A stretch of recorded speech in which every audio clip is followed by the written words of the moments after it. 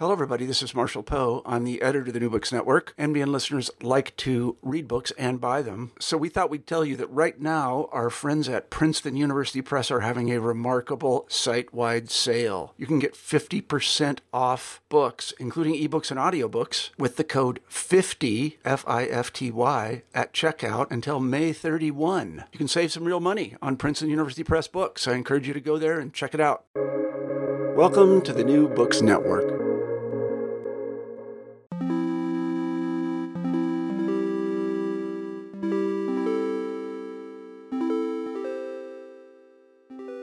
Hello and welcome to the New Books Network. I'm Pierre Leonard. The relationship between art and politics has been a recurring theme of my interviews here. Anyone who has heard me broach this subject even once will know that I bemoan the apparent stalemate in contemporary art's political aesthetics and the complicity between cultural institutions and neoliberalism. Tracking the developments in institutionalized Western aesthetic political thought, it would be easy to lay at least some of the blame at the door of the New Left. Much, indeed, has been written about the degeneration and failures of cultural Marxism, while my guest today, Craig Leonard, argues for the rehabilitation of the aesthetic theory of the New Left's grandfather, Herbert Marcuse. Leonard's book, Uncommon Sense, reads Marcuse's aesthetics as politically necessary to the point of demanding attention beyond the mere practice of art. Drawing on Marcuse's notion of radical sensibility, Leonard highlights the aesthetic promise of the practice of defamiliarization in art and politics. Leonard brings forward Marcuse's claim that the aesthetic dimension is political because of its refusal to operate according to the repressive common sense that establishes and maintains relationships dictated by advanced capitalism. Craig Leonard is an artist and an assistant professor of art at NSCAT. Craig, welcome to the show. Thank you so much, Pierre. It's lovely to be here. A lot of the book hinges on a 1967 lecture by Marcuse called Art in the One-Dimensional Society, which he delivered to students at the School of Visual Arts in New York. I was a little bit embarrassed to find that I'd not only not read the text, but I'd never heard of it. However, you have relieved me a little bit of this guilt, because you say in the book that actually even a lot of the audiences to that lecture didn't quite understand what was going on. Thankfully, you've written a book to help us out through this particular text. But before we get into any of this, I want to ask you about your practice and your experience as an artist, and also in some sense as a researcher, that brought you to consider Marcuse at all. What problems can we solve in Marcuse? I am an artist, practicing artist, I would say. My practice engages performance, installation art, research, as you said, often archival research and restaging, reimagining, or analyzing archival material to bring it into a contemporary context. I'm also a teacher at the Nova Scotia College of Art and Design in Halifax, where I teach studio courses primarily related to that subject matter I just described around installation art, research, performance, with often a focus on printed matter or artist books and the documents of process. What brought me to Marcuse? That is a bit of a story, but in short, I ended up doing a PhD dissertation with Juliana Rebentisch at the Hochschule für Gestaltung in Offenbach, Germany. And I began that program with a specific project on Adorno's approach to or use of dissonance, interest in dissonance. Mm-hmm. So a lot of my early research was on Adorno's application, interest in dissonance because of my own personal interest in dissonance in music or in noise music and its social implications or applications even. But at a certain point in the research, I discovered Marcuse, and what eventually became more interesting for me about Marcuse than Adorno wasn't just their overlap in interests in aesthetics, but was their what distinguished the two. And as far as, I guess we can just say for now, practice, and certain things stood out for me, or actually, let's say, were the cause of my shift from Adorno to Marcuse. That was really, in historical context, it was Adorno's lack of support and endorsement of political protest, of the SDS in Germany, the student movement in Germany. But then Marcuse's, in contrast, his support of student protest in America, where he was based at the time. This will begin to address topics that we'll pick up in our conversation between the relationship between art and politics, and or more generally aesthetics and politics. But I started to feel an affinity, a much greater affinity, to Marcuse's position as far as political engagement, activism, and practical protest, while still maintaining an interest in Marcuse and Adorno's aesthetic, let's say shared aesthetic interests in the way they propose their theories. Although there's differences, we'll get to it. All right, we'll get to a whole bunch of those things, including dissonance, and we'll definitely be talking about aesthetics a fair bit. And I think it would be useful to have a bit of a sketch of what it is that Marcuse, in the period that you're interested in, which is mostly the 60s and the 70s, what it is that he's grappling with. Of course, we have the legacy of the Frankfurt School, which I think by that time has really played itself out, not only in this kind of circumstantial differences of who joins students on the barricades and in what form, but where is Marcusian thought by the time he becomes concerned with art, and how does it fit into the tradition of the political left as it forms itself? Well, Marcuse's engagement with aesthetic predates any relationship he would have had with the New Left. But so his writing about aesthetics, or his involvement of aesthetic concerns, would go back, well, to his own PhD dissertation and his own student pursuits. But in his publications, his interest in aesthetics and the effects that aesthetics have on the individual, and how that is translatable into actual political engagement, go back to, like, there these themes, these threads carry through through his publications, including like Eros and Civilization back in 1955. It's present in One Dimensional Man, 1964. And just to return to the first reference you made to that essay. So first it was a lecture at the School of Visual Arts, as you said, and that was in 1967.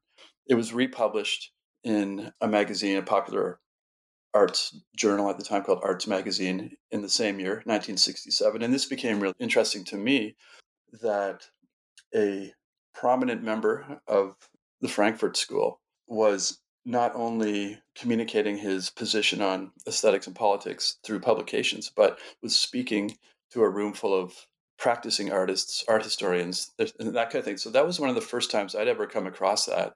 To be honest, I can't find any other, or I can't think of any other examples of that type of engagement in a public setting, open to the public as well, because there's anecdotal information about people in the audience who were not students, but like members of Black Mask, for example, in New York, who were in the audience and anecdotally were uncomfortable, maybe with the way that Marcuse was expressing himself. And I think I want to get to that as well. We will get to how that message that I've extracted and wanted to amplify in the book, around Marcuse's aesthetics and its connection to politics, was in a large way misunderstood, and that is in large part to Marcuse's his vocabulary and his means of expressing his position.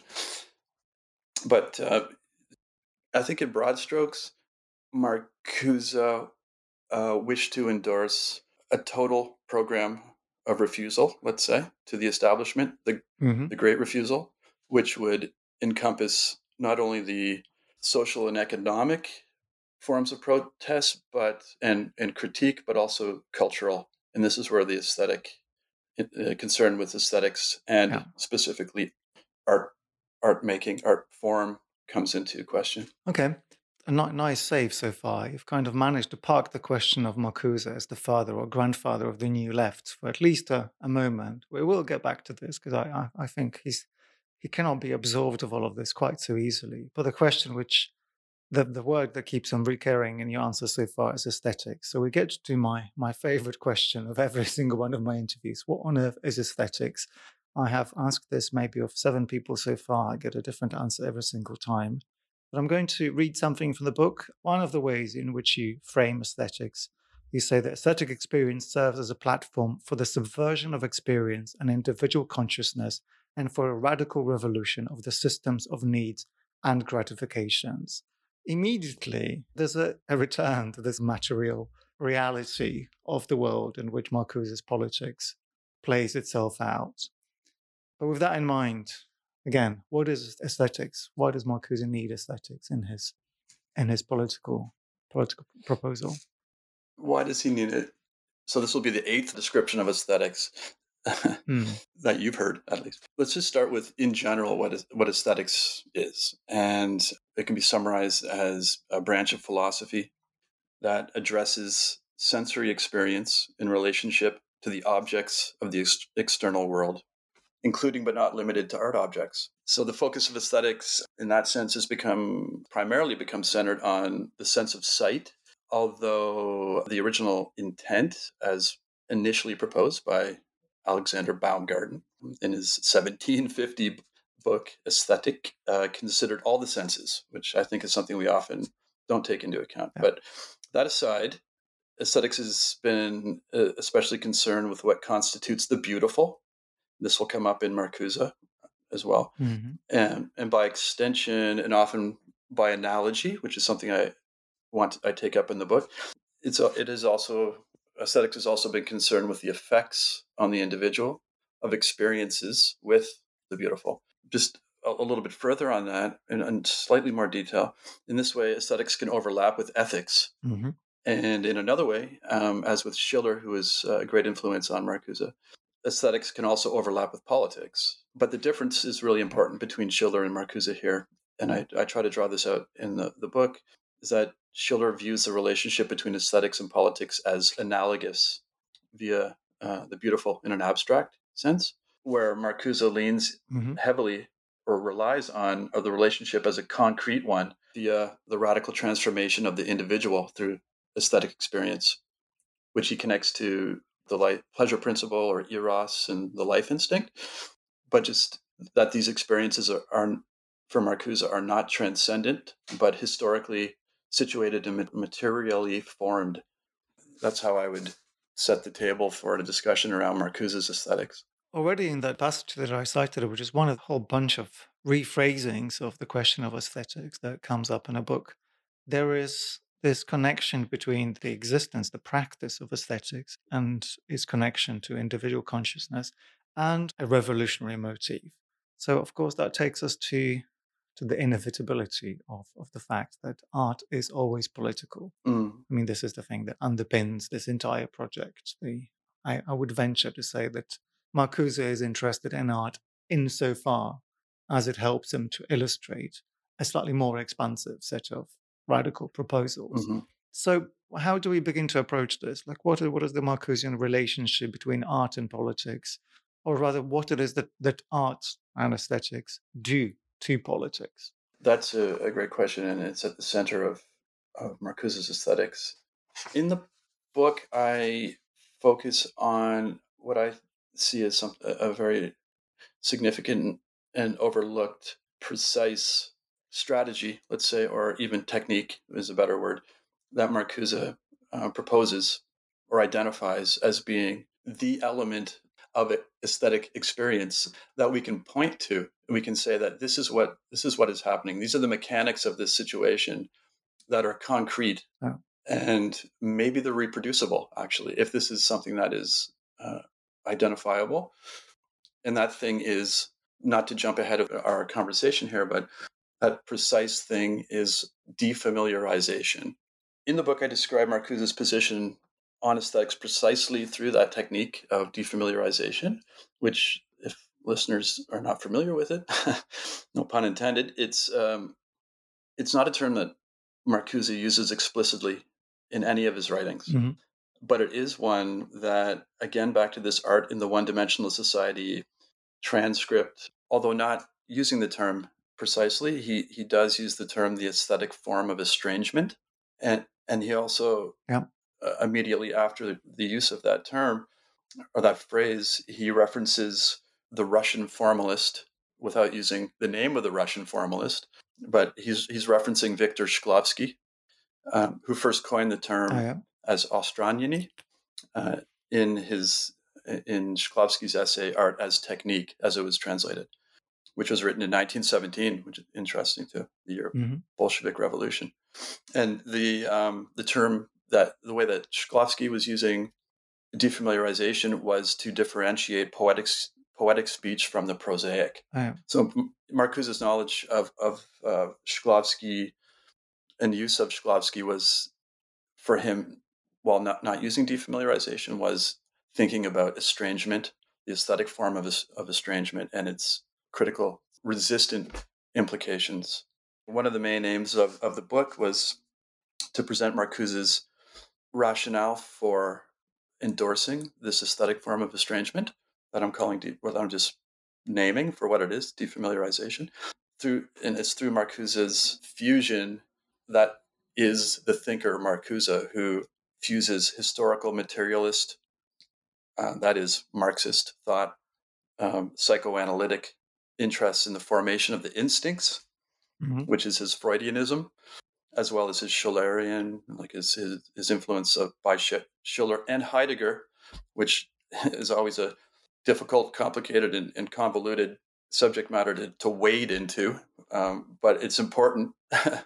But this forms, all these things come to form his unique view of formalism through a psychosocial lens.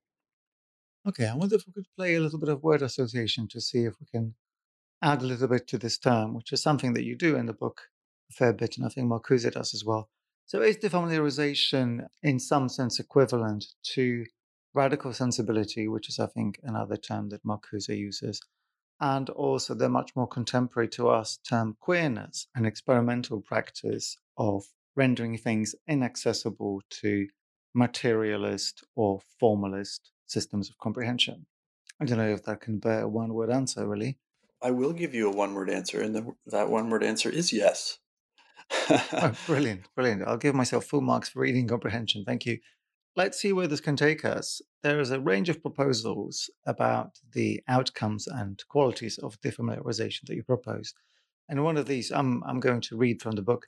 Defamiliarization would be a move towards a vital biological drive for liberation, and with a consciousness capable of breaking through the material as well as ideological veil of the affluent society.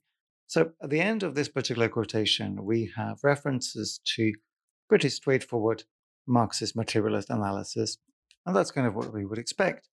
But also in the context of Marcuse's interest in the eros and his references to the pleasure principle from Freud, there is something a little bit ambivalent about the use of terms like vital and biological drive. And in fact, Marcuse receives a bit of a pushback from his audiences for these proposals. And I would say that if we run this particular formulation, for example, on a few decades, we end up in a slightly ambivalent place because, vitality and biology have very little to do with liberation, really, and you would find these arguments being taken up by an entire gamut of political spectrum. So what kind of approach to liberation is being produced here? To begin to answer that question, I would acknowledge the way that Marcuse discusses sensibility in terms of habit. I've tried to ground some of the more abstract uses of language within Marcuse in something that is more accessible, such as habit, like something that we can all relate to. We all have habits of some sort. But Marcuse's extension of habit, in the way he extends it and extrapolates it into social behaviors, would begin with acknowledging that habits are social constructions, that these habits, when normalized, become instinct and automatic.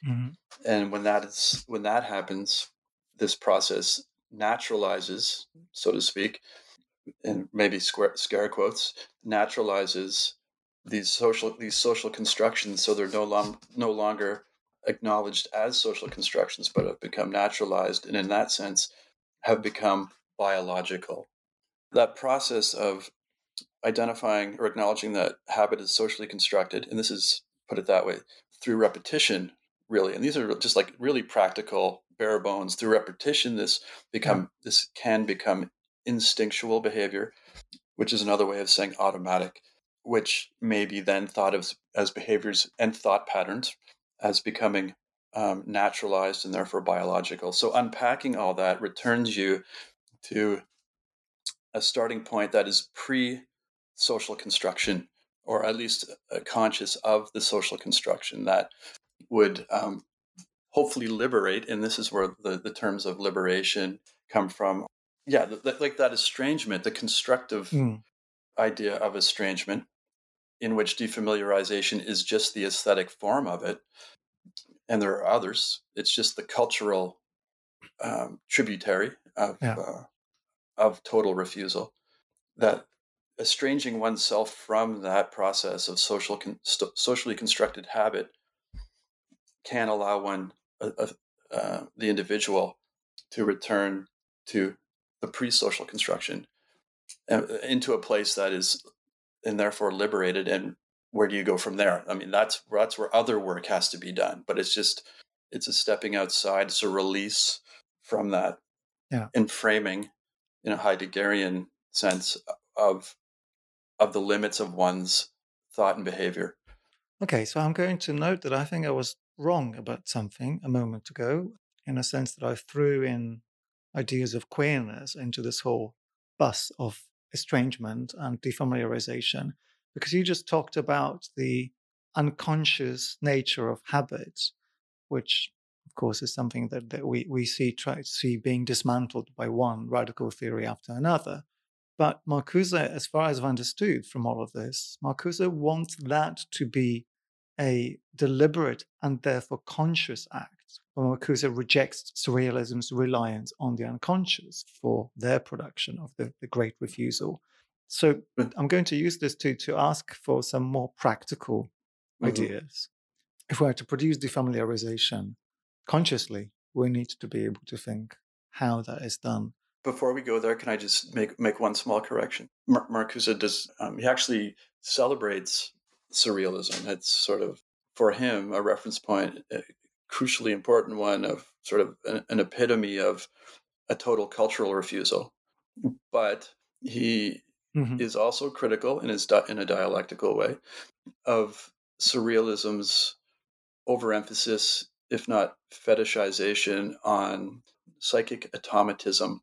In other words, just acting automatically without, that technique of psychic automatism by the surrealists, where it's almost going into a dreamlike trance and acting from there, and that being in its own process being a form of critical refusal. Marcuse is saying that may not be so. If those instincts that are now being played out automatically have not been questioned, have not been identified as being socially constructed and naturalized, earlier subject that we were talking about, then you'll just end up repeating that behavior. That seems like the beginnings of the unraveling of the whole idea of unconsciousness. Well, it is really crucial to Marcuse's understanding of the unconscious, which he, as I understand, he does not dismiss, but complicates by addressing repression and sublimation in its various forms, not just saying there is a repression and then there is a type of repression. There's one type of repression and there is one type of sublimation, but there are all these various manifestations of both states, one being the unconscious and one the manifestation or the materialization of the unconscious. Let's try to move on to something practical. This is, again, a book that has the practicality completely embedded in it. And Marcuse's project, if we are to believe him, is also a practical one. So well, let's look at some of the stuff that's beginning to happen around him. And in the book, you make reference to a 1970 performance, a protest, an anti-war die-in that takes place in the streets of Manhattan, which is put together by the group Living Theatre. I mean, for an easy reference, this is something between the more extreme moments of the Occupy movement and Extinction Rebellion in 21st century parlance. I want to ask you is how you see Marcuse reacting to this particular event. And of course, this is a potent moment because we have a lot of things coming together. We have protest that takes on aesthetic form and a formalized. I mean, it takes the form. I mean, the word form being relevant here, because to be in the street and to pretend that you're in a theater is an aesthetic gesture in and of itself. So how does a performance like this register in Marcuse's politics? The Living Theatre action, so that was in 1972. It was titled The Plague, and the Living Theatre performed this in New York City on Park Avenue. And it was an anti-war demonstration, but also framed as a dramatic event, still within an art context. So this falls into the section of the book that analyzes Marcuse's use of the term anti-art.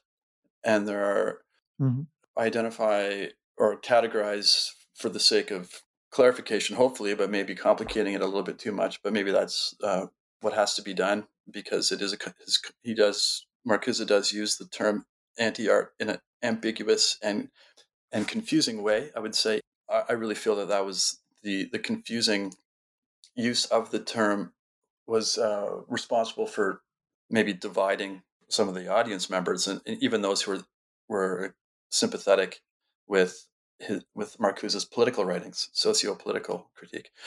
So this event that happened in 1972, I'm presenting as an example of harmonic, what I'm calling harmonic anti-art.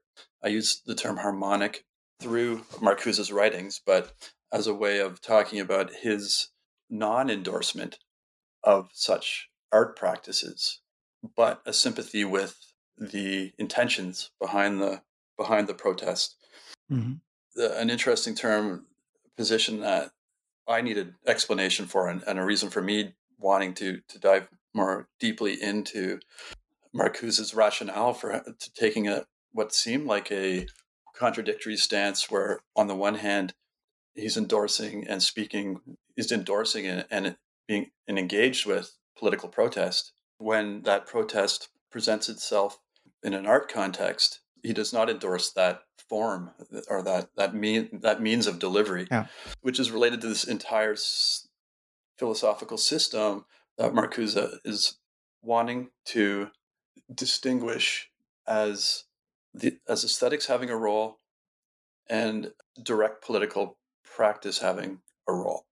Although aesthetics is still political. This is where it gets not muddy, because I think it can be clarified, and I have tried to clarify it, but it is not apparent, or it seems contradictory. So you have the Living Theatre protesting, mounting an anti-war protest, but in the guise of theater. And because of that guise of theater, Marcuse's position is that the Living Theatre is actually undermining the political protest by presenting itself in the category of art, minimizing the role that aesthetics otherwise should be taking, which is this formal defamiliarization. And in this category called aesthetics, that's doing one thing. And over in this category called political protest, we're doing something else. They can have the same intention of a radical transformation, but those radical transformations happen on different levels and in different ways. Yeah, and this gets, as ever in this conversation, it gets both complicated and kind of untenable, really, because, for instance, my propensity is to try to think about the consequence. I already automatically made a reference to Extinction Rebellion, even though the 1972 performance clearly has very little to do with it formally. I mean, you cite Marcuse saying the artist's desperate efforts to make art a direct expression of life cannot overcome the separation of art from life.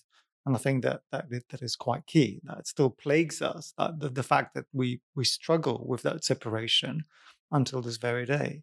But then the question comes of what it is that the defamiliarization in art practice produces outside of art. So if Marcuse condemns art trying to imitate political action, how does he see this happening the other way around? Now, if we could have theatre performance that was political, what bearing does that then have potentially on political action outside? And I'm leading us somewhere with this because there is in this whole anti-art complex, there's another example that you bring up of Heinrich Stockhausen, who is kind of a darling of the era. He's both condemned by some thinkers and also embraced by others. So Adorno, for instance, cannot deal with the uses of technology in concrete music, whereas Marcuse embraces it. And one of the ways that I understand that he does that, one of the reasons I think he does that, is that he thinks that the estrangement, the defamiliarization, is so complete in what Stockhausen does, then it is almost kind of by default successful. But I'm still drawn, even within understanding that, who doesn't like to listen to a bit of Stockhausen on a Friday night and feeling a bit pretentious about it?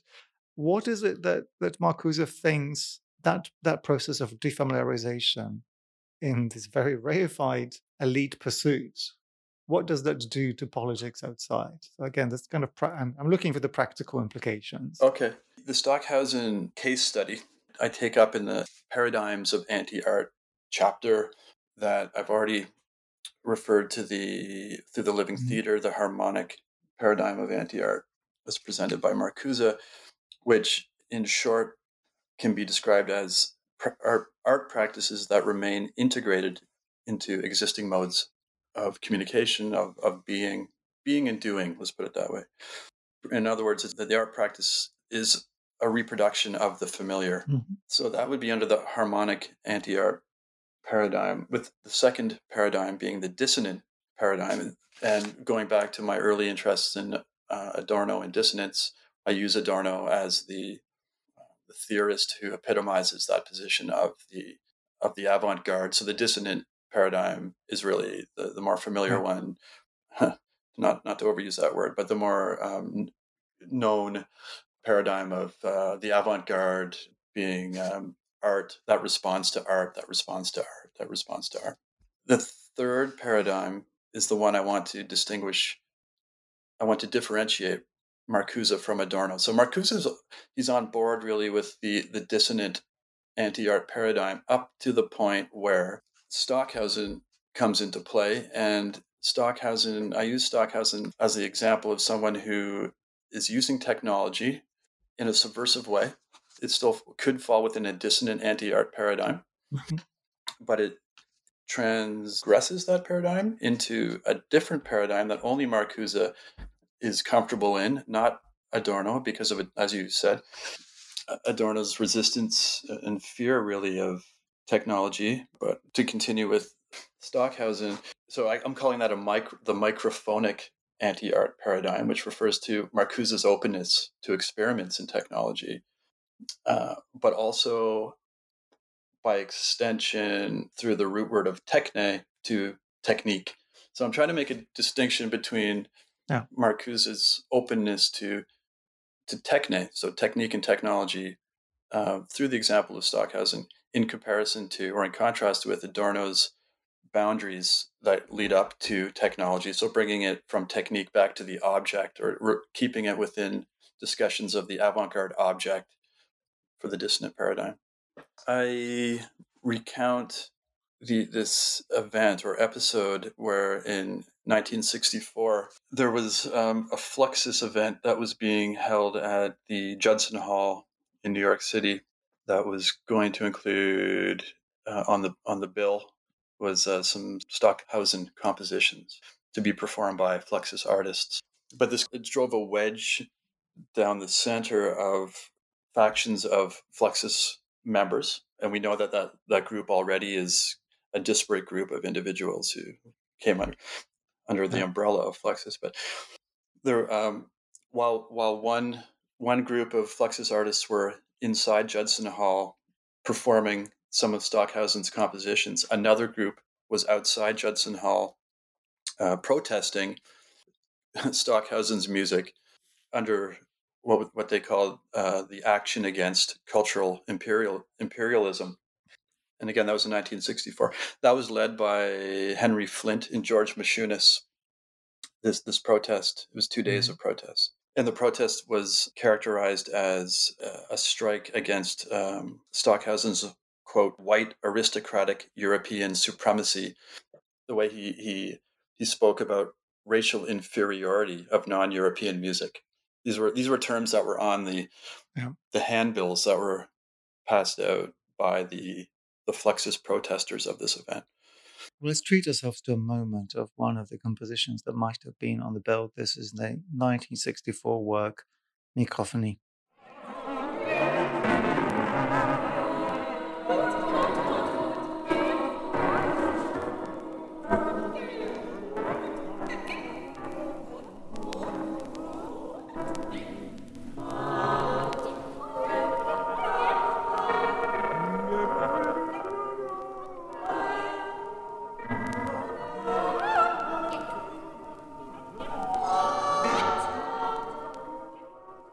Well, so that's an event that's happening outside Marcuse's purview.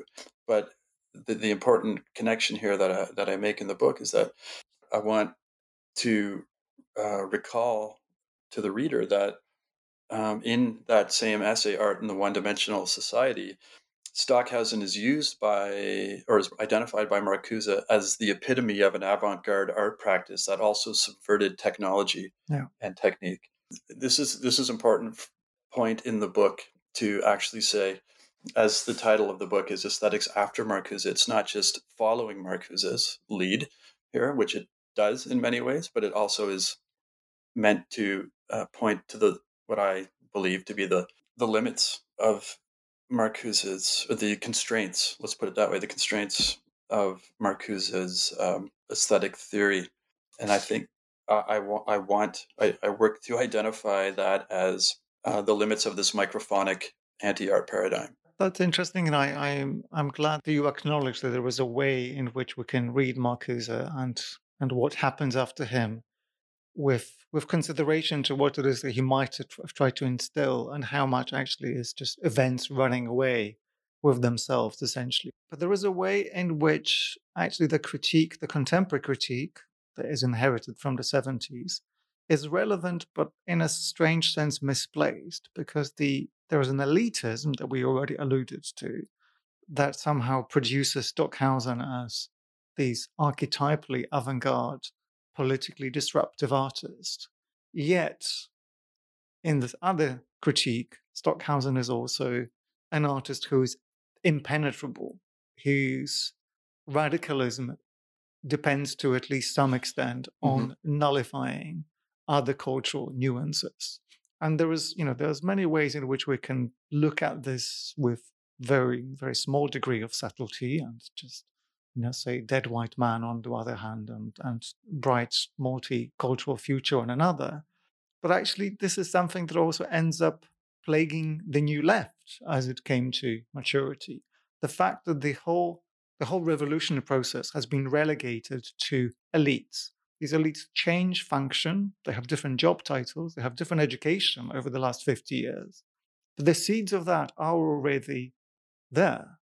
So if there is a question that we can ask of the aesthetic theory at this stage, it's maybe is to speculate what happens and what changes we might need to make to Marcuse's understanding of the role of art, particularly, as exemplified by the practice of Stockhausen. How do we modify it, knowing that it runs into quite serious problems, some of which are just rhetorical, and that's the nature of lived politics, but some of which are potentially kind of dead ends, because it's not like Stockhausen did liberate anyone from anything. This is to begin with, a slightly indirect answer to your question, because it's related to that historical moment of the action against cultural imperialism that was mounted by the Fluxus faction. Henry Flint, he invited Leroy Jones, otherwise known as Amiri Baraka, to attend this protest of Stockhausen.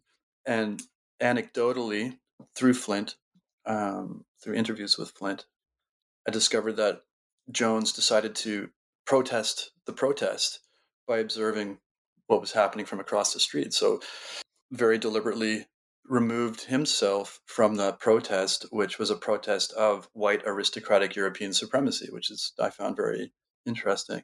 So I use that moment to reach the limits of Marcuse's aesthetics as being built upon white, male Eurocentric, technological and avant-garde examples and frameworks. So attention to those individuals like Brecht, Breton, and Stockhausen along that lineage.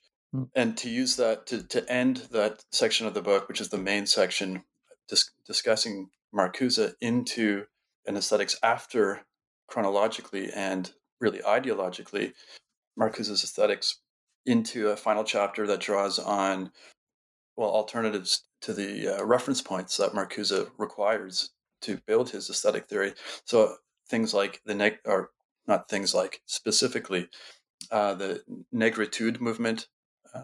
I find great richness in the writing of Sylvia Wynter, who was someone who was also influenced by negritude, as counter voices and counter histories and counter aesthetics with beyond Marcuse's framework. So the final chapter ends with that sort of analysis, as best as I was able to do in this book form.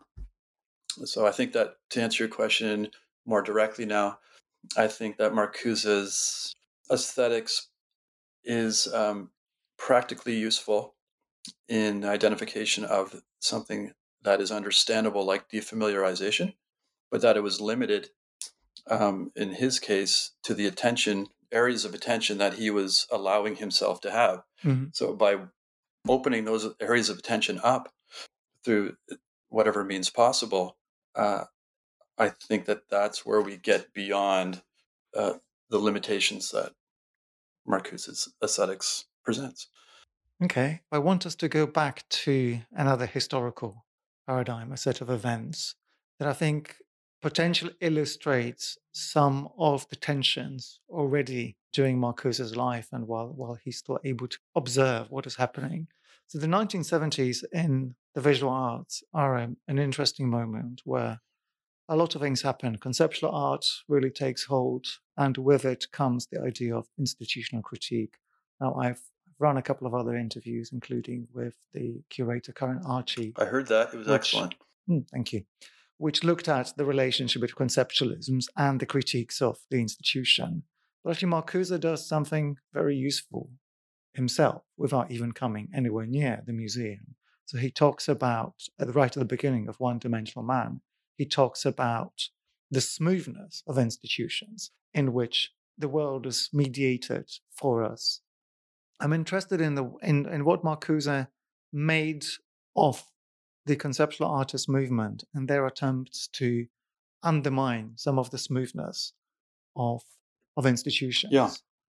Yes, in the chapter in the book that I titled "Instinctual Critique" as being a Marcusian version of institutional critique. You're referring to the famous opening lines of One Dimensional Man, which refer to societal smoothness in derogatory terms. And that exact quote is, I have it here: "A comfortable, smooth, reasonable, democratic unfreedom prevailing in advanced industrial civilization, a token of technical progress." So the chapter where I want to address, really because of my own interest in institutional critique and my own interest in conceptual art, I wanted to question that and run it through a Marcusian meat grinder,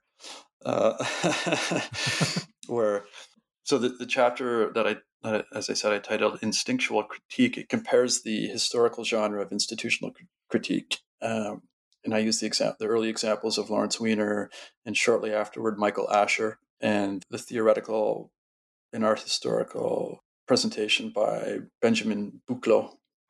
These are touchstones here, and Buchloh is someone that I want to converse with directly because of Buchloh's own reference to Marcuse in passing, as when he's speaking of Seth Siegelove, Lucy Lepard, and Robert Berry as presenting a position that is reminiscent of, and this is a quote, Marcuse's Freudo-Marxist philosophy of liberation.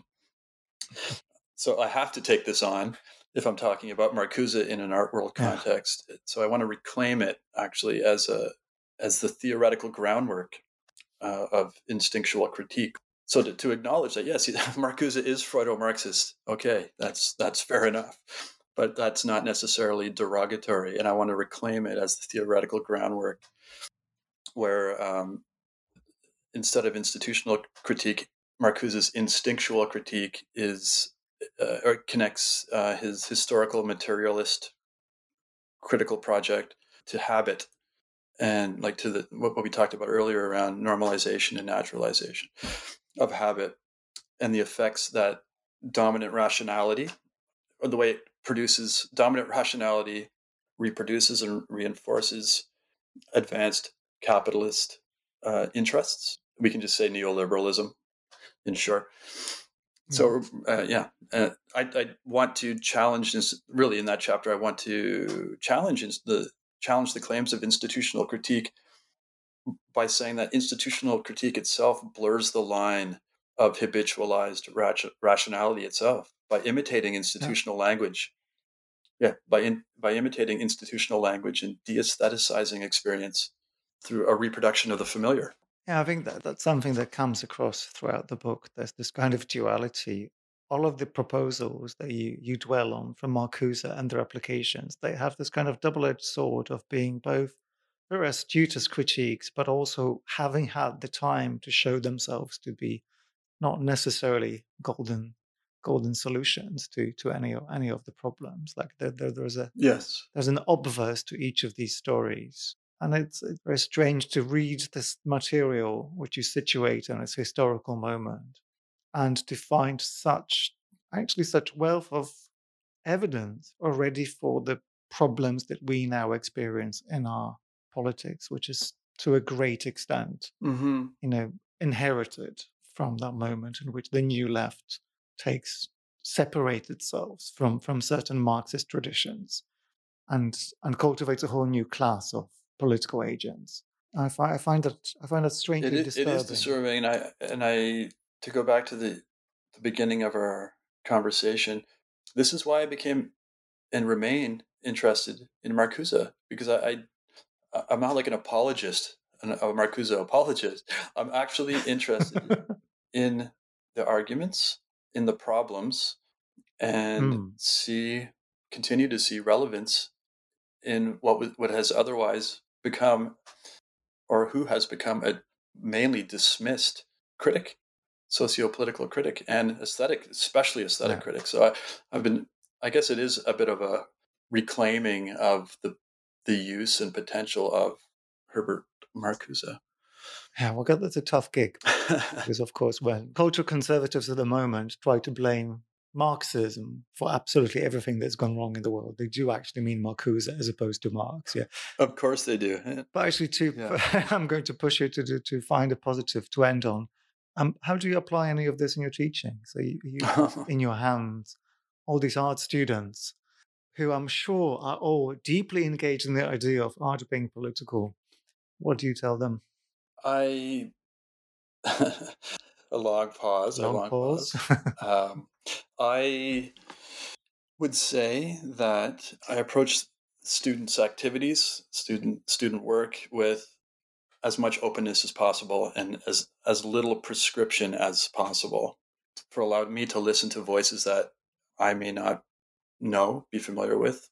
I don't want to be that smoothing agent that is administrative, although of course I know that my position in a classroom setting is not sort of the ideal of horizontality. There is there is some expectations coming from the instructor, from the even that term instructor already sounds a little bit too heavy-handed and overly pedantic. But I often think of now defamiliarization as a term. I don't want to overuse it because you know how that works.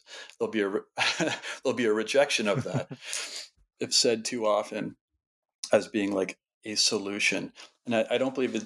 I don't believe in that I'm proposing defamiliarization as a solution by any means. It's just an observation that this is something that's it's a very practical and identifiable tool where what we know to be familiar in questioning what we know to be familiar by doing something unfamiliar to that, so it's relative, Yeah.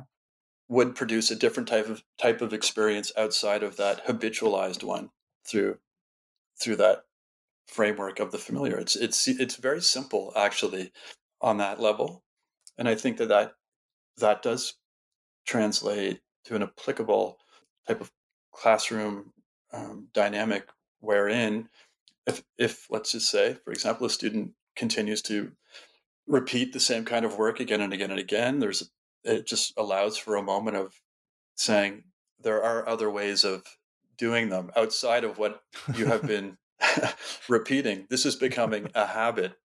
I don't speak that way to the student, but it's ever present in my mind that doing something maybe relatively strange for that student could actually be liberating. Yeah, well, maybe I'll find a link to the applications page of your article and include it in the show notes. I'm not here for that reason, but thank you so much, Pierre, for giving some attention and your time to this project. Thank you, Craig. Thank you.